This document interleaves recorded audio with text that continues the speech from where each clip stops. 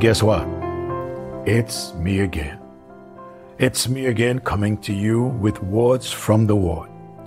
And it is my prayer that these words that are coming from the Word would be very helpful to you in your Christian life. We are looking at this matter of salvation, and every angle that I can bring it from in regards to the Word, I wish to bring it from so that others would understand the importance of salvation. William Ogden, in the song entitled, He's Able to Deliver Thee, he said, "'Tis the grandest theme in the author made, 'tis the grandest theme for a mortal strain, 'tis the grandest theme, tell the world again, our God is able to deliver thee. He's able to deliver thee. He's able to deliver thee, though by sin oppressed, go to him for rest, for he is able to deliver thee." As I read the words of this song and allow it to minister to my heart, the songwriter is reminding us that it doesn't matter what you have done, there is someone able to deliver you. It doesn't matter how close you may be to destruction.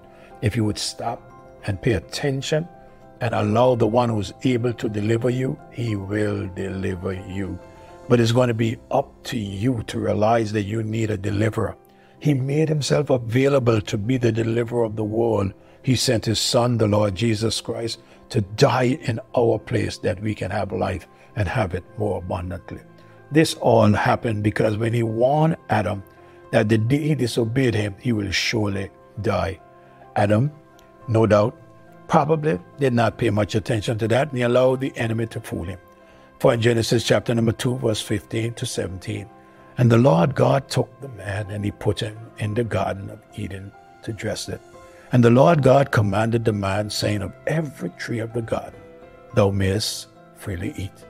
But of the tree of knowledge of good and evil thou shalt not eat of it, for the day that thou eatest thereof thou shalt surely die." May I remind you, Adam died that day spiritually and died physically thereafter. In my last devotion, I shared with you that physical death is the separation of the soul and body. When you die, your soul will be separated from your body. Your body goes back to the grave.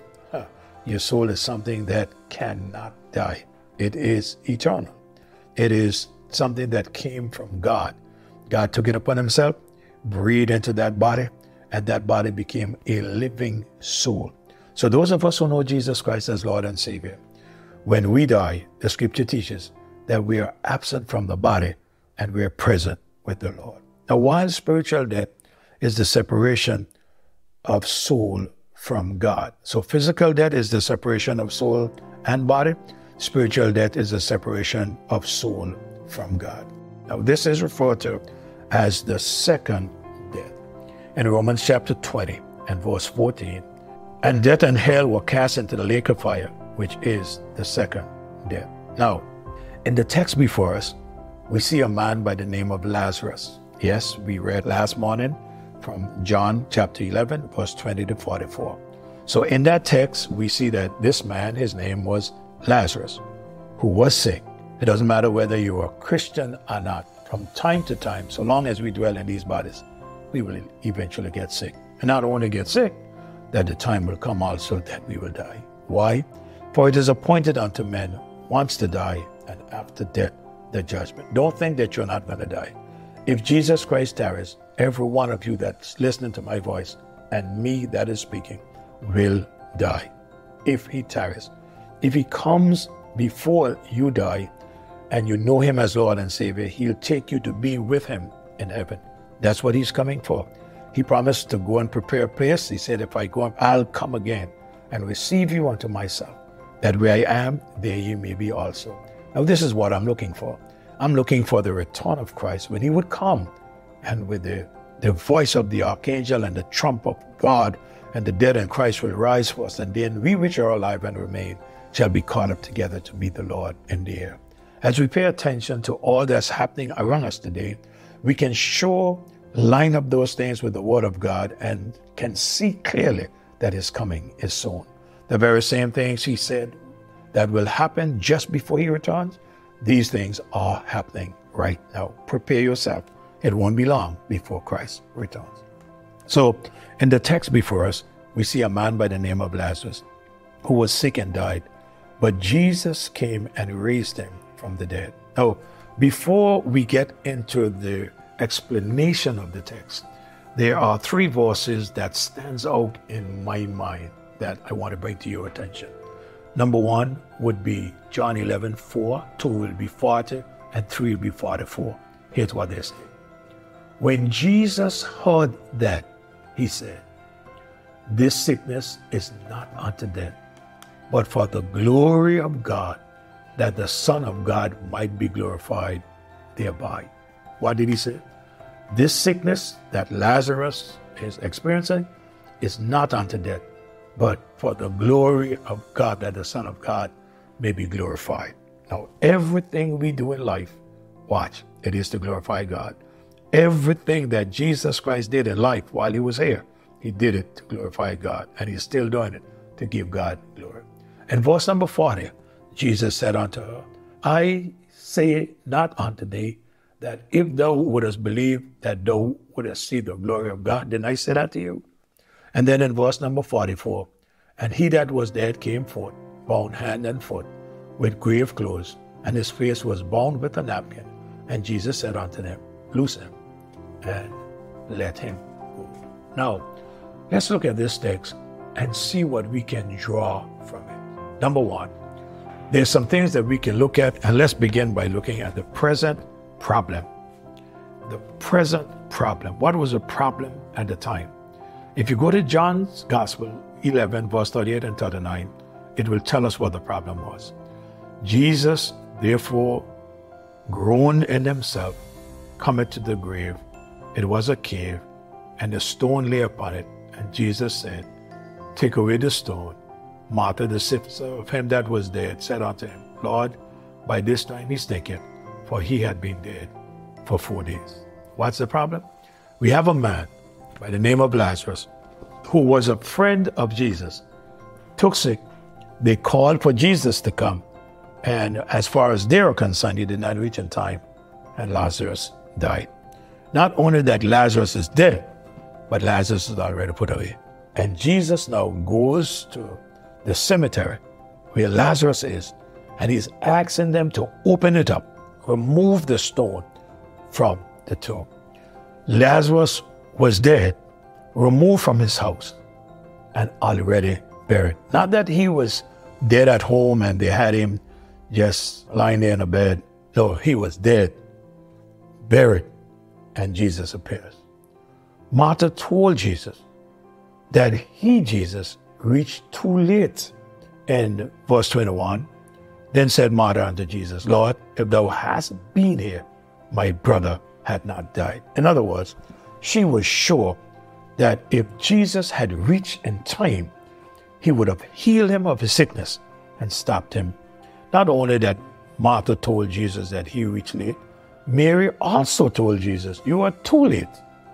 In verse number 32 of chapter 11 of John, "And when Mary was come where Jesus was, and saw him, she fell down at his feet, saying unto him, Lord, if thou hadst been here, my brother had not died." So both sisters believed that Jesus was good enough to heal him of his sickness. But I've noticed something else. The Jews present asked the question as to join Mary and Martha of him coming earlier. In John 11, verse 35 and 37, Jesus wept. Then said the Jews, "Behold how he loved them." And some of them said, "Could not this man, which opened the eyes of the blind, have caused that even this man should not have died?" He is the one who opened the eyes of the blind. Could he not have come in time and stopped Lazarus from dying? When Jesus got the message, he did not leave where he was immediately to go to Lazarus. He got the message that Lazarus was sick, but he did not leave from where he was to go to the house to heal Lazarus. He did not even speak the word that Lazarus would be healed. Lazarus was dead for 4 days before Jesus appeared. In verse number 17, John 11. Then when Jesus came, he found that he had lain in the grave 4 days already. 4 days he was already put away. The schedule of events following his sickness and his death. As I look at it, I can see that day one the message came to Jesus. Therefore his sisters sent unto him, saying, Lord, behold, whom thou lovest is sick. I notice in day 2, the message returned to Bethany. Day 3, Jesus stayed another 2 days long. In verse number 6 of chapter 11, when he had heard it, therefore, that he was sick, he abode 2 days still in the same place where he was. Now Jesus arrived in Bethany in verse number 17. Then when Jesus came, he found that he had lain in the grave for 4 days. Watch this. Jesus was deeply moved, and he followed them to the tomb after asking where he was. In verse number 33 and 34, when Jesus therefore saw her weeping, and the Jews also weeping came with her, he groaned in his spirit and was troubled and said, Where have ye laid him? And they said unto him, Lord, come and see. Hey, Jesus is interested to come unto you. Jesus is interested to raise you spiritually from the dead. He is interested, but all he wants you to do is to believe it. Oh God, believe it, that he can raise you spiritually from the dead. But you know what? We're going to build on this, and then we're going to come to the command where Jesus says to them standing there, now you have something to do. You loose him and you set him free. There are many brothers and sisters that need to be loosed by others today. I trust as we study this portion of Scripture, we will release those that we need to release and set them free to live for the glory of God. Father, in the name of Jesus, I come to you today and I say thank you, thank you, thank you, thank you very much. Thank you for your word. Thank you for the Holy Spirit of God helping us to understand your word. Thank you for this medium whereby we can share your word. But God, I thank you for your people.